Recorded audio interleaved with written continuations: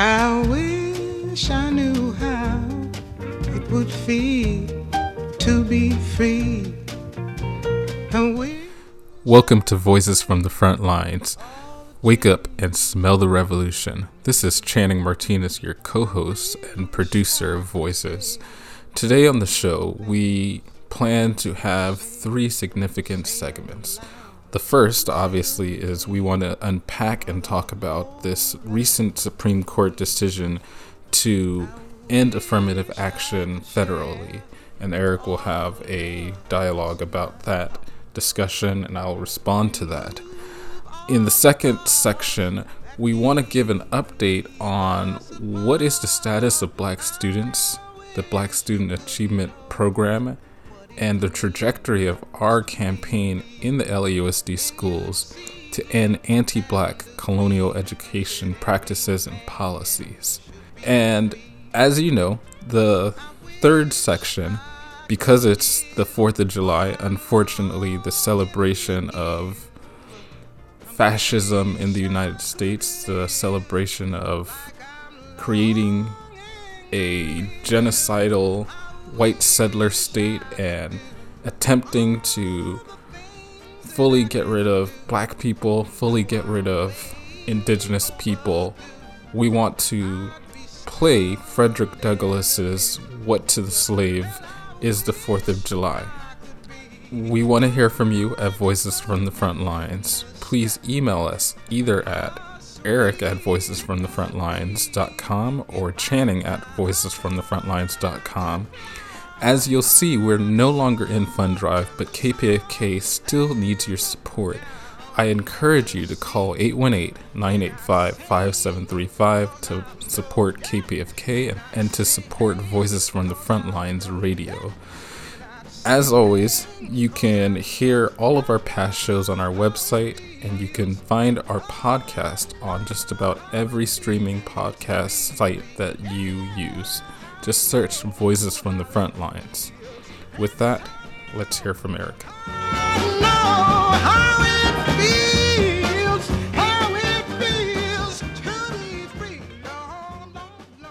So, hi, Voices listeners. I'm so glad you're out there.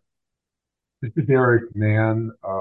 I know you know as the host of Voices, but I think a lot of you know a former secretary with the Congress of Right to Equality, 64 to 65, and then I worked in Newark in the Black community from 1965 to 67 with the Newark Community Union Project. So at that point in history, the Civil Rights Act had been passed in the summer of 64. I began work with CORE in the September of 64. The Voting Rights Act was passed in the summer of 65. We never thought that the law was going to protect us very much. We had a legal department.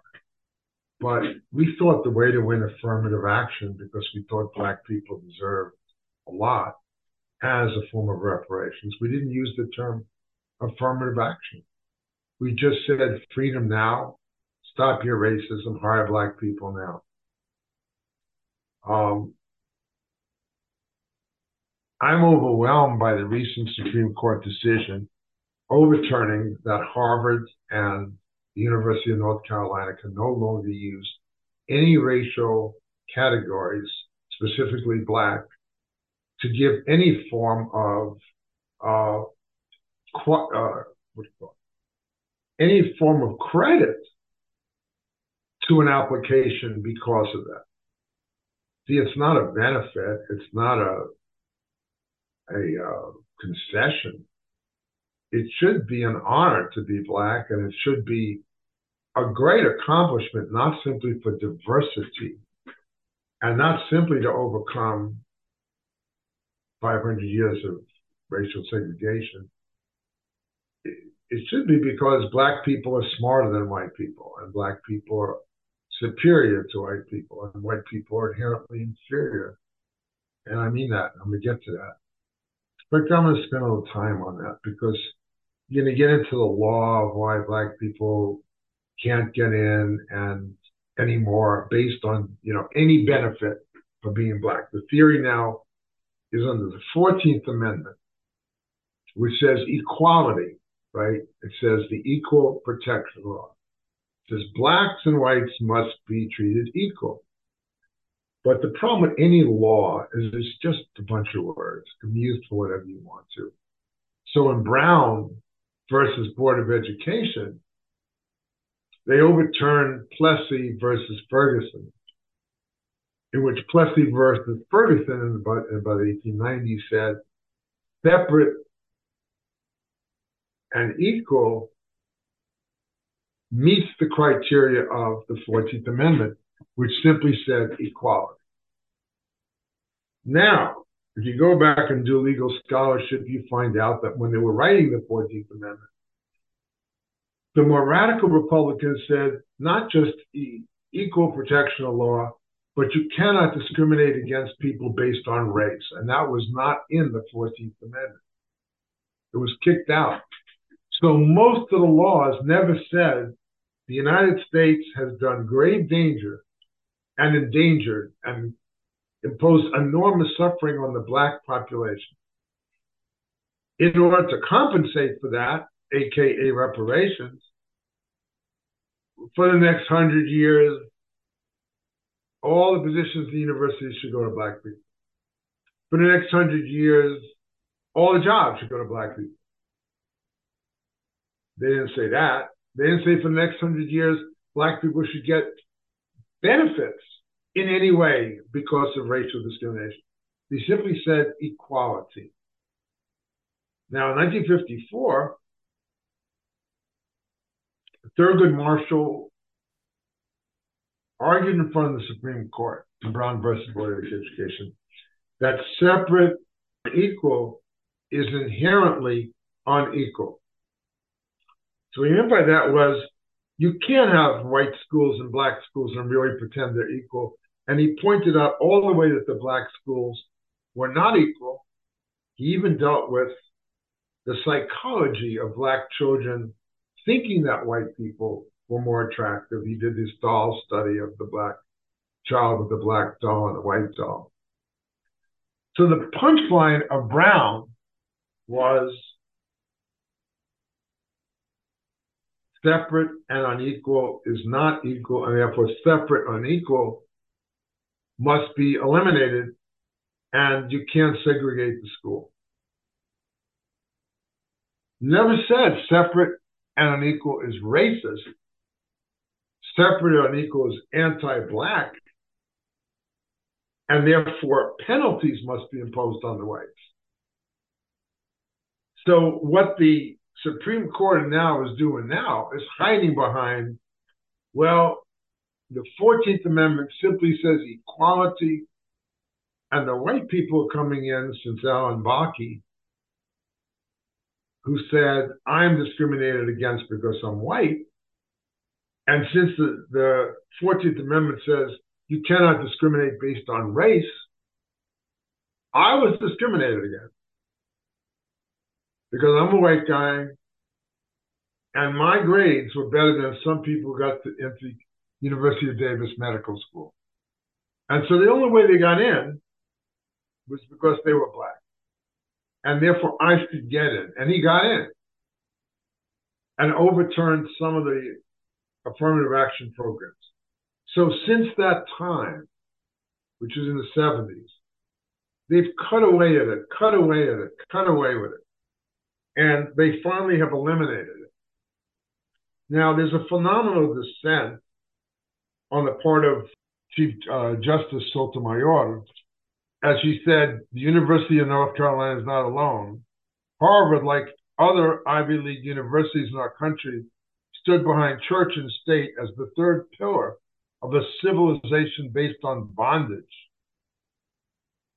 From Harvard's founding, slavery and racial subordination were integral parts of the institution's funding, intellectual production, and campus life. Harvard and its donors had extensive financial ties to and profited from the slave trade, the labor of enslaved people, and slavery-related investments.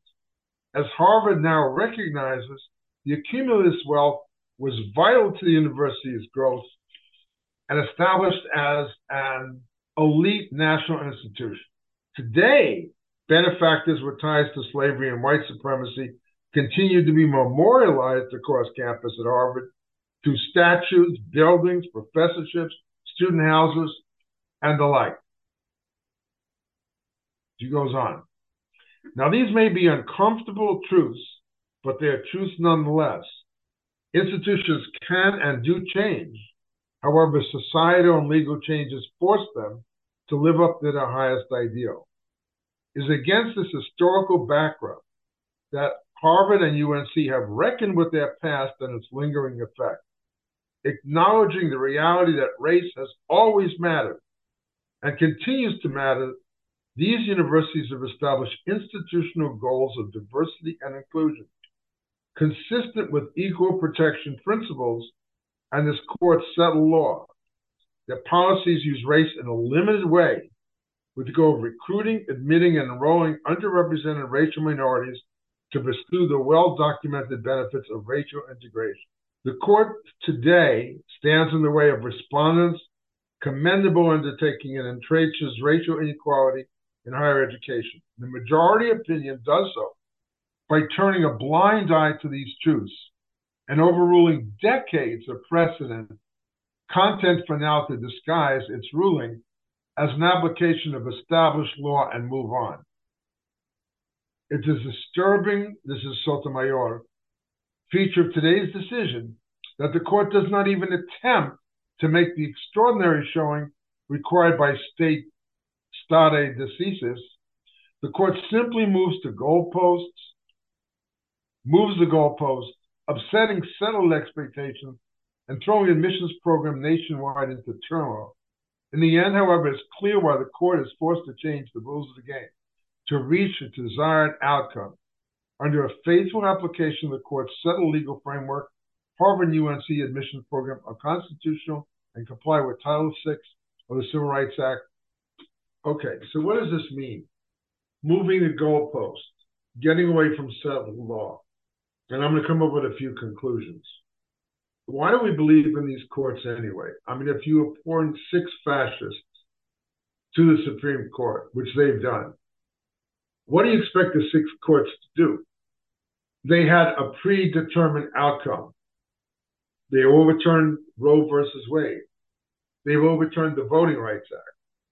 They've overturned the right of civil rights groups to bring it under the Civil Rights Act. Now they've overturned affirmative action.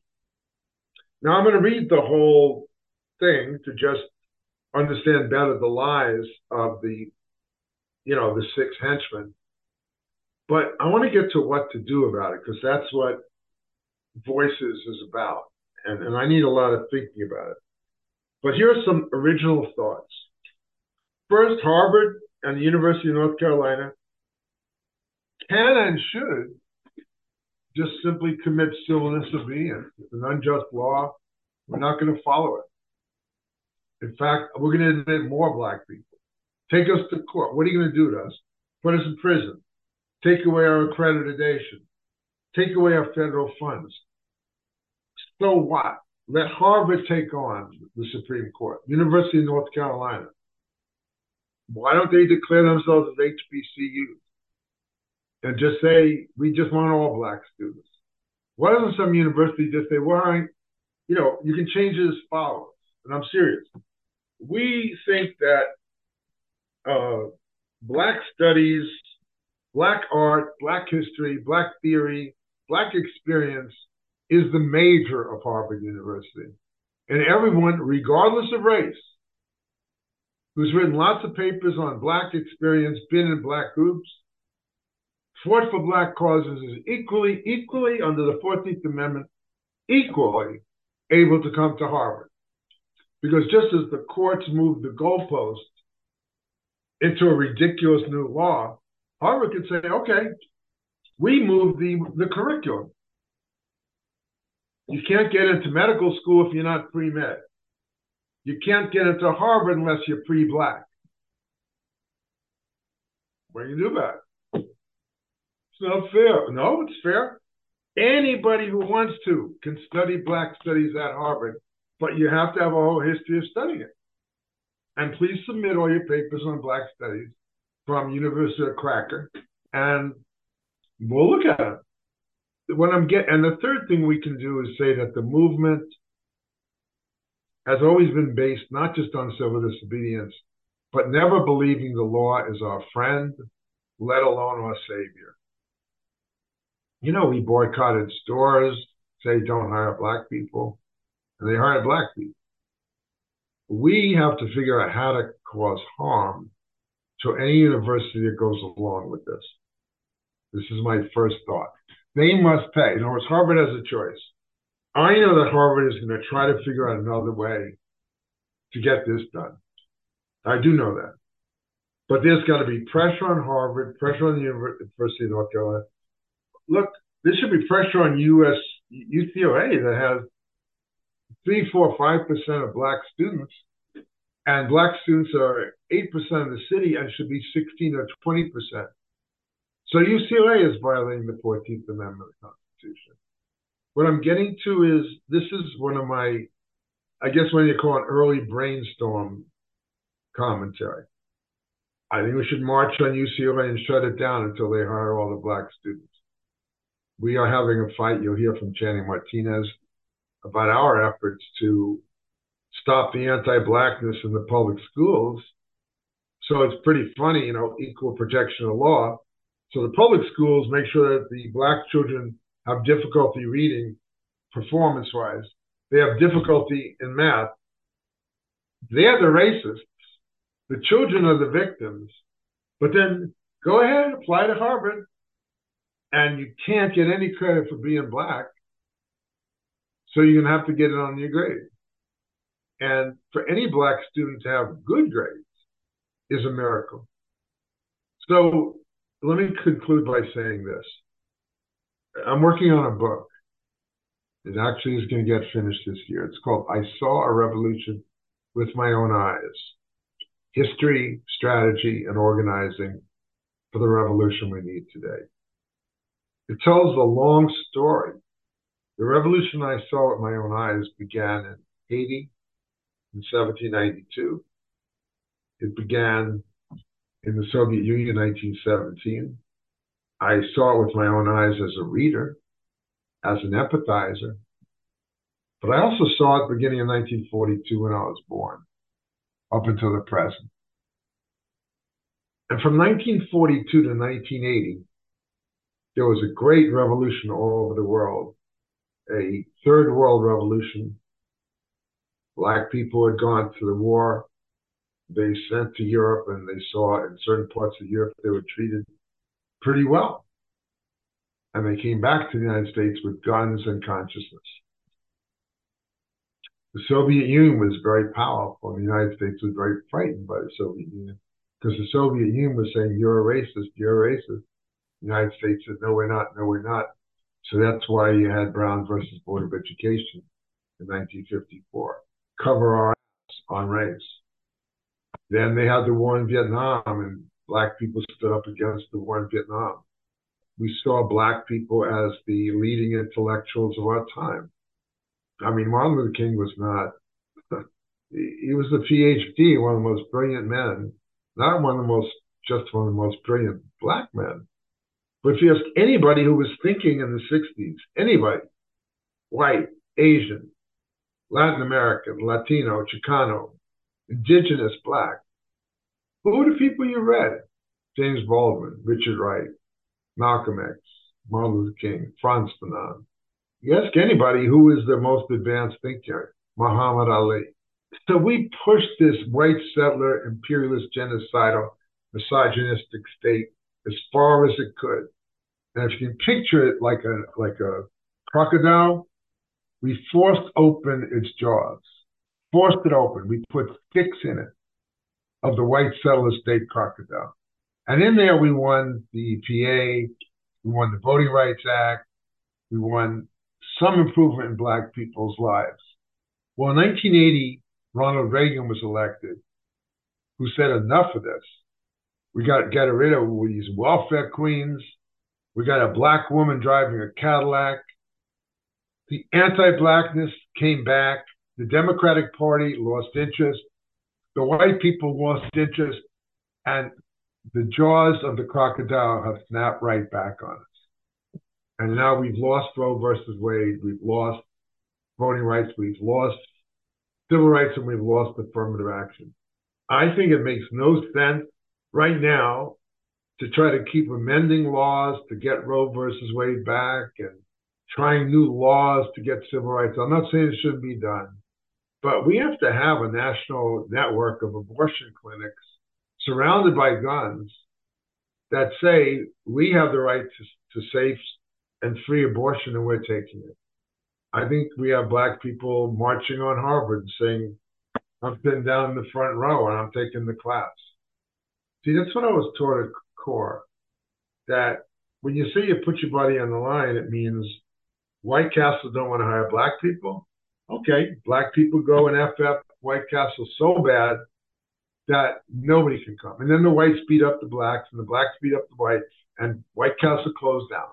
And after enough White Castles closed down for a week or a month, they come up to core and say, hey, all right, we're going to start hiring black folks.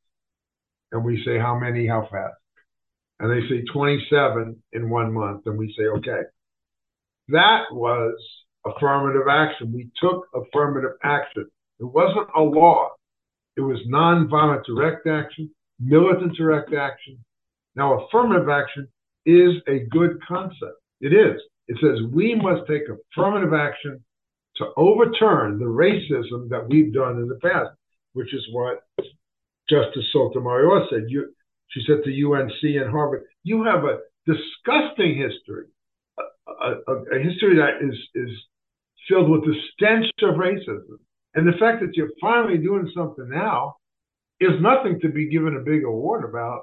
And yet the Supreme Court says you cannot ever do anything positive for black people. You never suffered for 300 years of hurting black people, building Harvard on slavery, but now you're doing the slightest thing to help black people, and you're going to be ruled illegal. So I think that we in the movement need to have a series of fora, conversations, articles about what do we do about the white settler states counter-revolution against black people, which is happening in the schools. But I want to give you some good news. The system has not yet completely given up on affirmative action. If you want to be houseless, you're going to get preferential treatment. You're going to get, 30, 40%. You could be houseless. If you want to get beat up by the police, they're going to give you affirmative action. You give 50, 60% of the people on the train. So there is affirmative action. Don't feel so bad about it. For anything that the system wants to do bad to you, they will give you affirmative action. They'll give you preferential treatment over the white folks. Now, the National Leadership School for Strategic Organizing is spending this year rebuilding a curriculum. We're looking into educational programs. We're looking at the whole history of black people. We're looking at the definitions of genocide. We're working closely with Students Deserve, with Community Coalition, with Inner City Struggle, with Black Lives Matter, UTLA. The central question facing the United States right now is anti-black, anti-indigenous, anti-third world activity. And I think for those of you who go to law school, I think you should have second thoughts. I really do. Certainly not if you're going to do constitutional law and think you're going to walk into some courtroom and win equality for folks. Because the laws are created by the oppressor. And the oppressor is writing the laws to say that affirmative action is no longer legal. So let's make it illegal. That's all. Make it that's what civil disobedience means. So what if it's illegal? We're going to do it anyway. Yeah, Jenny. You had this great formulation for the veterans, which I think applies here, which you wrote this great article, and the title was Veterans, Your Only Friend is the Anti-War Movement. And I feel like that same frame offers here in that, here affirmative action has been illegal in California. It's been illegal for years, and the movement has continued fighting. And so it's almost to say that, in the vein that we're creating a national leadership school for strategic organizing, and we're trying to build alternative institutions, then the phrase gets to say that uh, potential lawyers, your only real friend is the Black liberation movement that we're building around the country with the Strategy Center, with Students of Desire, with Black Lives Matter, with all the groups that we're working with. Not that we're perfect. I don't know that we have the full solution, but at least when you come to the National Leadership School for Strategic Organizing, we do believe in affirmative action. We plan to have Black applicants and prioritize Black applicants. And we need folks that are on the level of Harvard, that know how to study case law and know how to study populations and know how to really understand what this institution of the United States is doing in order to be able to take it on. Channing, what you're saying, my wife Leanne uses the term affiliated intellectuals. So I am taking back a little what I said. We do need lawyers. That's wrong. We need lawyers to get Keith Lamar off death row. We need lawyers to protect all the political prisoners in the system.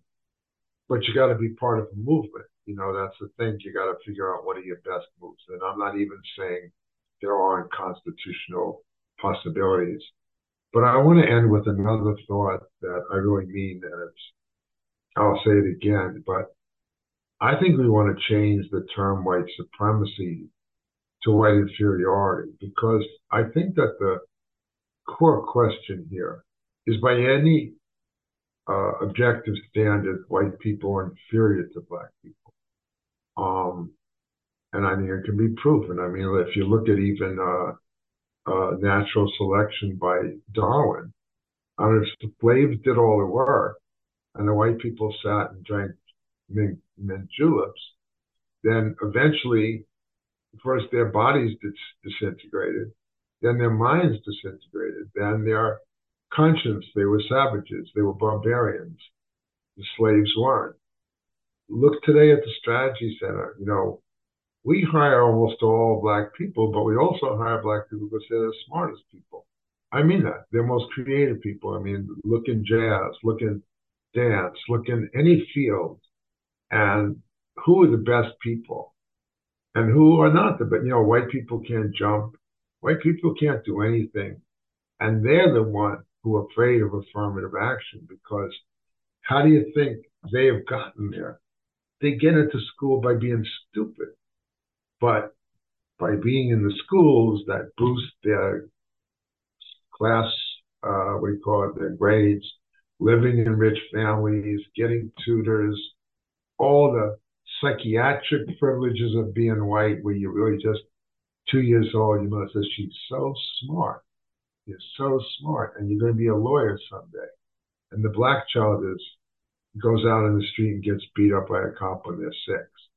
So that's another thought I just want to say. I want to be clear that I want to rewrite on that I think we've got to stop saying Black supremacy and start saying the problem of this is white inferiority.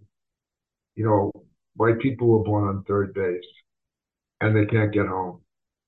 And Black people were born in the dugout or on the plantation, and they hit the home run. They run right past the white guy who was won on third base and can't get off third base. Don't think that these white people in the South who are on crack cocaine and crystal meth and are still voting for Donald Trump, they got no job. The hatred of Black people is so severe that it runs all the way through our legal system.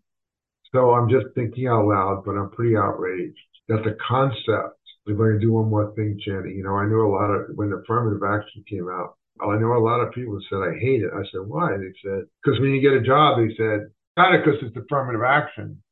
Otherwise, they didn't want, they would tell the white would say, well, why didn't you get the job? I'm sorry, I had to hire some of these affirmative action people. So then the white guy can go home when a white woman goes home to the house and says, see, I was smarter than that Black person, but I didn't get it because of that damn affirmative action. So in conclusion, this is just the very beginning of a long conversation. The Strategy Center goes to meetings all over the country. Now, I think we got to do more. We got to go to more conferences, listen, study more. And the other thing the Strategy Center does is we have what's called an organizers exchange. And we bring a small number of people to come together and brainstorm.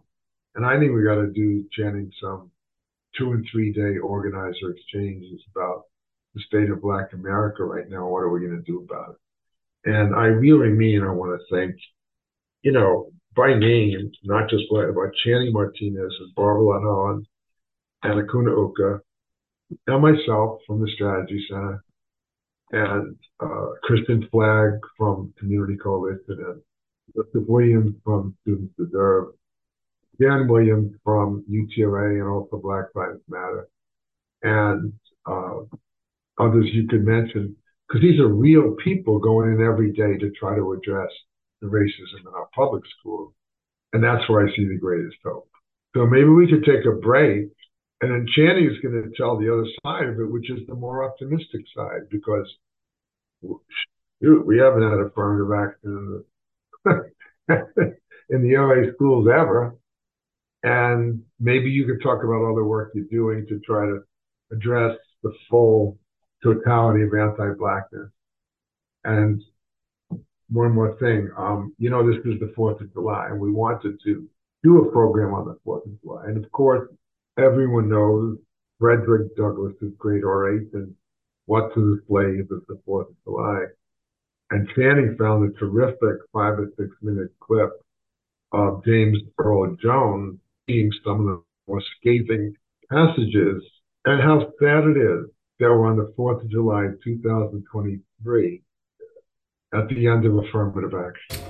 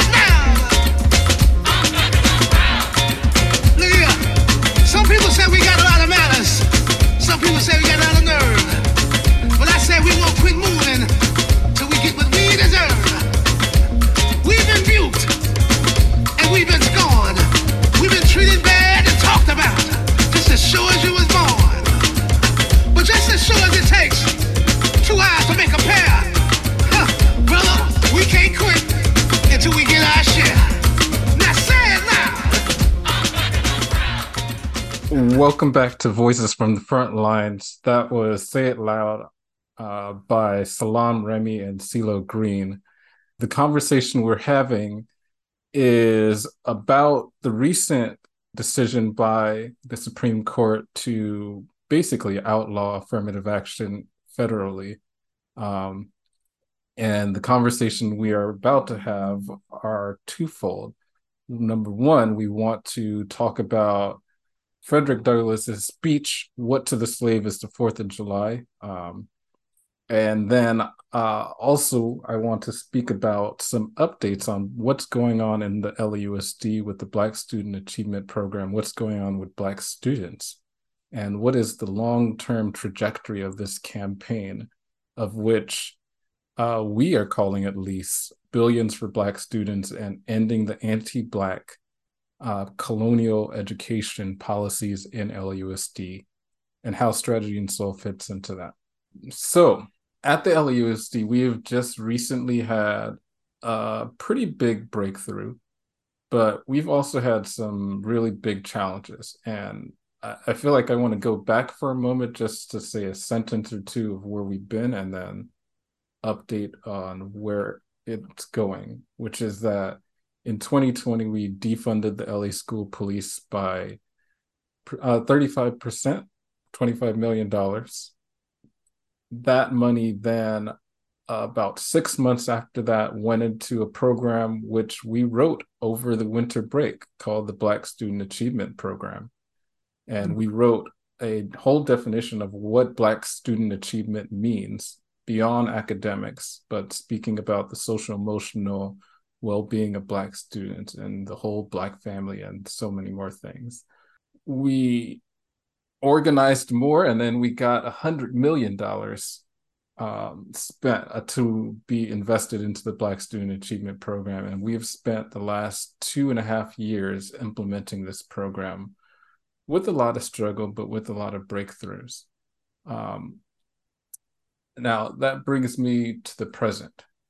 The moment we are in is it's been 2 years, 2.5 years really, and part of the $100 million has been set aside for what we're calling community-based safety pilot programs, and that's supposed to be $15 million each year.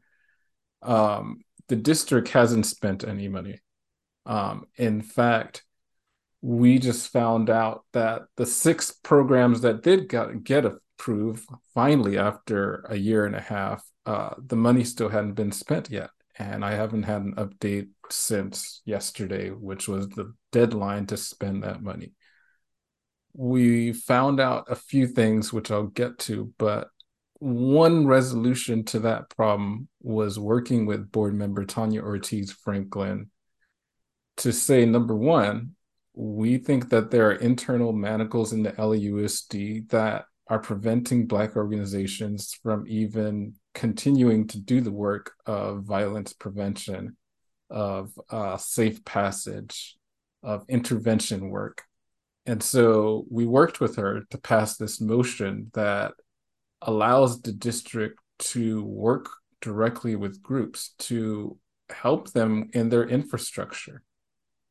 So if you do not have the budget to have a billion-dollar insurance policy, which the district actually requires, then the district can work with you on that, right?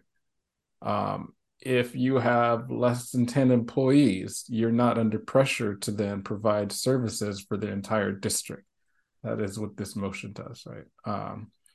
And then it specifies that the district, will provide some things that, to be quite honest, I think are basic, like application help for organizations who don't have administrative assistance and are trying to navigate, quite honestly, a system that is from the 1970s on accepting applications to the district.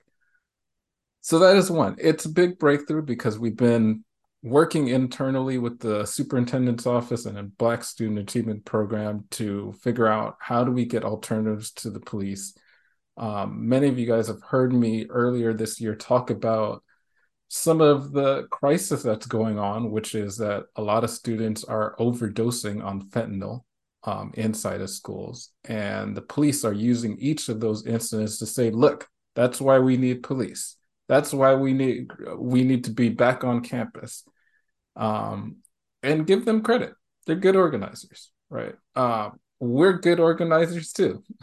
And we're saying that we don't want you back on campus, and the district has delayed a whole 2 years on actually implementing an alternative because you do want them on campus. And so this will be the first semester coming up in which we can finally implement community-based safety alternatives. Yeah, Channing, one thing we talked about, the way that the system just turns things on its head, like young people are dying of fentanyl, so let's get police. Why would you not get drug counselors? Why would you not have a massive investment in public health education testing for the students that are found using but not dead drug treatment? I mean, none of this involves the police. Then they have another one about somebody used pepper spray. All right, pepper spray. You can't solve that without a gun. So what they do is, because there's social disintegration, anytime there's social disintegration, the police have won the argument with some people that you have a headache, call a cop. Whatever it is, call a cop. We are trying to win the argument. That's what Tanya Ortiz Franklin's bill is, to develop community-based safety. But what's it like for you at a small staff trying to track down a $14 billion school board? It's hard. I mean, this has been a 3 year process. It took me almost a year or 9 months to fully get up to speed where I can start reading everything in real time and figuring out all of their moves. And even, 3 years after, it's a regular occurrence that we get to meetings and we're figuring out they've already made 20 moves. And we're like, what? And we question them and we organize right in the moment and make an intervention. And so it's hard because the more we struggle and the better we get, the more they struggle back. And, with their, something like what, $18 billion, they're getting better themselves. Right. And so this is really a runaway train, robbery train that we're trying to catch. And, when we find one thing, then we find 10 other things that we've solved that we need to solve after we've solved one thing, if that makes sense. Yeah, sorry, who do you are? There's one of my favorite TV shows is a cop show called Broadchurch, and it takes place in England. And one of the good things about it is that it's got Olivia Colman as she's one of the detectives. And there's two things that happen in the show. One is that it starts out with like a young boy is murdered. In their effort to figure out what's going on, they unearth every other scandal in the damn city that's going on. No, I couldn't have been. I'll tell you why I wasn't there because I was on an affair with this woman in the park. Oh, okay. How come you? I was stealing a car that night, so I couldn't. So it's like going into the school system where each time you learn something, right? You go to look for something. Yeah. It opens up four other crises, four other scandals. Yeah, I mean, to that point, because we've been focusing on the community-based safety pilots, Right, that's how we figured out about this program Starbase, which is the military coming in right. to then try to organize students and get them excited about Star Wars like things, only to recruit them when they graduate. We weren't looking for that. We were looking for the community-based safety programs, and then they showed us this list, and we were like, "Wait a minute, what the hell is this?" And so we had to start a campaign within a campaign in order to take that on, and we won, thank goodness. But yes, it's Yeah, exactly. tell them about this is important because inside the strategy center's theory of organizing, I have this idea that I came up with called the campaign within the campaign. What's the how do you explain that to people? Well, it doesn't mean that you are dropping your main campaign. Right. And some of this gets, I guess, into military strategy or Yeah, it battle does. strategy, right?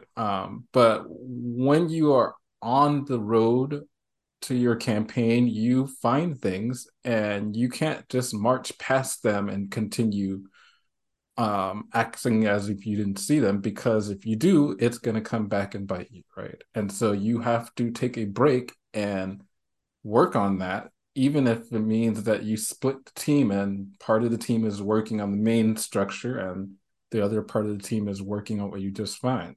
And so that is what we did is when we found Starbase, the students and Eric in particular and me in particular began working on this campaign for Starbase. We sent a letter to the leaders of the Black Student Achievement Steering Committee. We sent a letter to the board members. All the meantime, we were still going to the LUSD board, fighting for more funds for the Black Student Achievement Program. I was still going to the steering committee to speak about implementing the entire program, but we also had this campaign running alongside each other that while we're all here to try to fight for Black students, we also don't want them to be recruited by the military. Yeah, if I can say that was a great definition. That is the definition. That and what you said is really good to me is that so you're marching forward. You can't move the whole army over, but you can't, as you said, you just can't march past it. Another example is during the anti-war demonstrations. We'd be marching at the university, police would come in and break our heads. And some people would stand up and say, We have to stop. Don't pay attention to the police. We have to keep our eye focused on Vietnam. And other people say, what are you talking about? We just got hit inside the head. This shows the police and the army are the state. We got to keep making demands on the university. But why did the university bring in the police to break our head in the demonstration? So don't say that the police distracts from the campaign. The police is a campaign within a campaign that's going to help us win the major victory, but we also got to take on the U.S. Army and we got to take on the police. So I thought for what it's worth, that's exactly the explanation. The campaign within the campaign is often based on things that come up in the middle of it. That's right. So you're not even trying to, but somebody comes to you with a problem, and you go, well, I'm sorry, that's not the problem. So I think we're very excited that Akuna Uka, who's one of our key volunteers, is now getting a PhD in education at USC starting in September. She's working with the Strategy Center with me on curriculum development. And then she's going to be working with you, Channing, on like this constant evaluation of why are Black students always 2, 3, 4 years behind in performance on math and science and on English? As I've said to the school board, either they have a problem or you have a problem. And we're trying to also get into this. So I think one thing we're doing now is we're trying to go not away from the police, but beyond the police to say what is so deeply repressive about these schools, where the policing goes down to giving a kid a ticket for being late to school when they're on their way, or black, or willful defiance when a child is. I really like what that young woman said. Teenagers are loud and obnoxious. When did you make this a crime? Right. I love that because it was kind of hegemonic. It wasn't like, this is one of the, I think, students from Students Deserve at the last board meeting. Instead of saying, we're so well behaved, we don't know why. She said, we are loud and obnoxious. That's what teenagers do. So get your hands off us. I thought that was great. So our movement has a lot of mojo. You know what I mean? It has a lot of exciting things to it. I think we're winning the battle of ideas, you know, and we're very lucky. Kelly Gomez in particular, and Tanya Ortiz Franklin, who are the 2 board members, and now Rocio Rivas, who seems to be. So we have 3 board members who clearly are standing with the students and parents on not just anti-Blackness, but on the whole repressive school system. What's the biggest breakthrough lately for you? You know, you're always in leadership. What are some of the in front of your face challenges that you're trying to figure out right now? I mean, I think the biggest challenge right now is that one of our school sites, I'll just say at Hawkins, they've been in a pretty repressive state over the last, 2 years, because the progressive administration was, fired, asked to leave. Right. And, it's hard to organize when the leadership is repressive. No one wants to challenge the leadership, or they are afraid to challenge the leadership because they are running the school almost as if it's a fascist country. And so that's it. That's what I'm trying to figure out.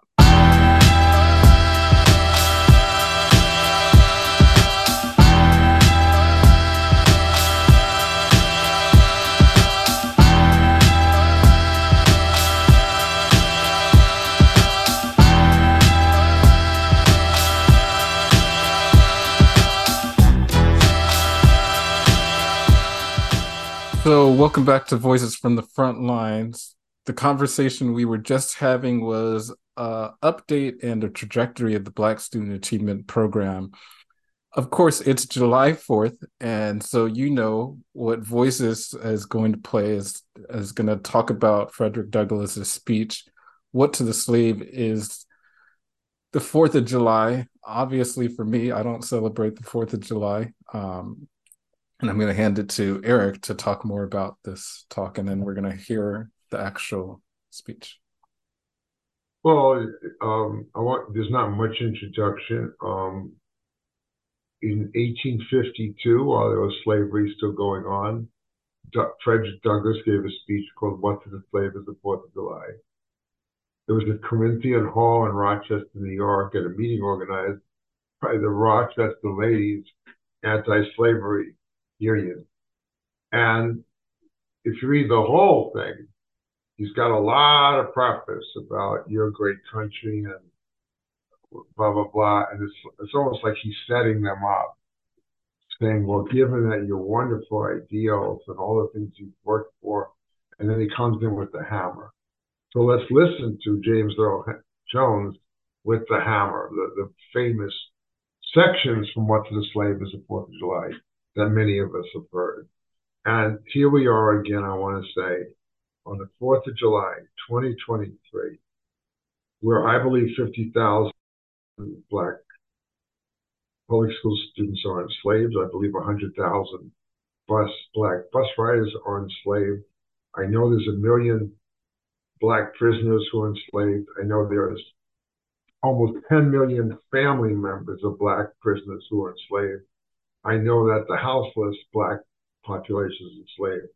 This isn't rhetoric, folks. This is a moral challenge to us. So please let's hear it from James Earl Jones. Fellow citizens, pardon me and allow me to ask, why am I called upon to speak here today? What have I, or those I represent, to do with your national independence? Are the great principles of political freedom and of natural justice embodied in that Declaration of Independence extended to us? And am I, therefore, called upon to bring our humble offering to the national altar and to confess the benefits and express devout gratitude for the blessings resulting from your independence to us? I am not included within the pale of this glorious anniversary. Your high independence only reveals the immeasurable distance between us. The blessings in which you this day rejoice are not enjoyed in common. The rich inheritance of justice, liberty, prosperity, and independence bequeathed by your fathers is shared by you, not by me. The sunlight that brought life and healing to you has brought stripes and death to me. This 4th of July is yours, not mine. You may rejoice, I must mourn. To drag a man in fetters into the grand illuminated temple of liberty and call upon him to join you in joyous anthems were inhuman mockery and sacrilegious irony. Do you mean, citizens, to mock me by asking me to speak today? What, to the American slave, is your 4th of July? I answer, a day that reveals to him more than all other days of the year the gross injustice and cruelty to which he is a constant victim. To him, your celebration is a sham. Your boasted liberty, an unholy license. Your national greatness, swelling vanity. Your sounds of rejoicing are empty and heartless. Your denunciation of tyrants, brass-fronted impudence. Your shouts of liberty and equality, hollow mockery. Your prayers and hymns, your sermons and thanksgivings, with all your religious parade and solemnity, are to him mere bombast, fraud, deception, impiety, and hypocrisy. A thin veil to cover up crimes that would disgrace a nation of savages. There's not a nation of the earth guilty of practices more shocking and bloody than are the people of these United States at this very hour. At a time like this, scorching irony, not convincing argument, is needed.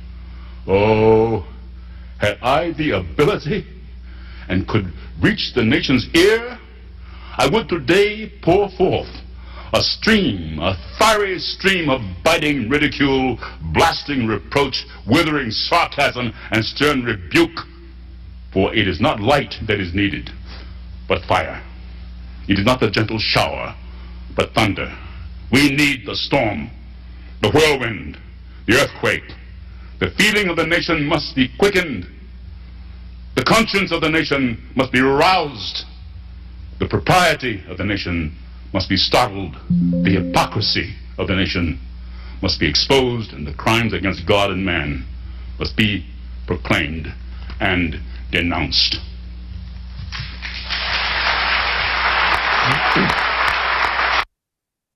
Heartbreaking, 1852 to 2023.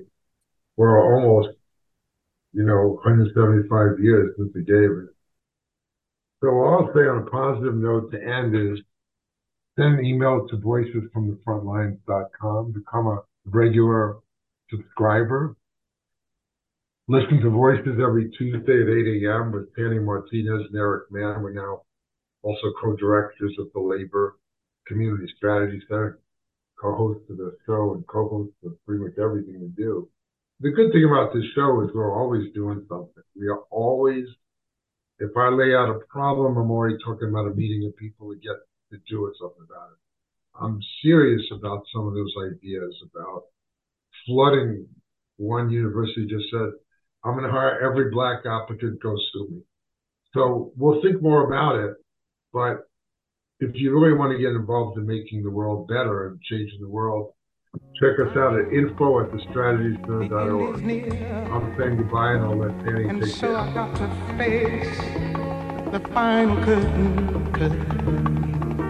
Friends, I'll say it clear and state my case, of which I'm certain. I've lived a life that's full. I've traveled each and every highway and more, much more than this.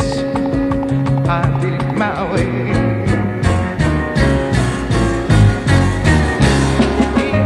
Yes, regrets, I've had a few, but then again, too few to mention. I did what I had to do and saw it through without exemption. I planned each charted course, each careful footstep along the byway. Yeah, oh, much more than this, I did it my way. Yes, there were times, I'm sure you knew, when I bit off much more than I could chew. But through it all, when there was doubt, and despite it all, I faced it all, and I stood tall and did it my way.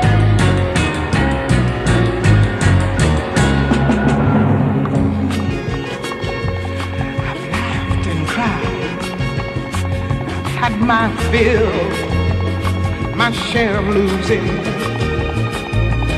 Now tears subside.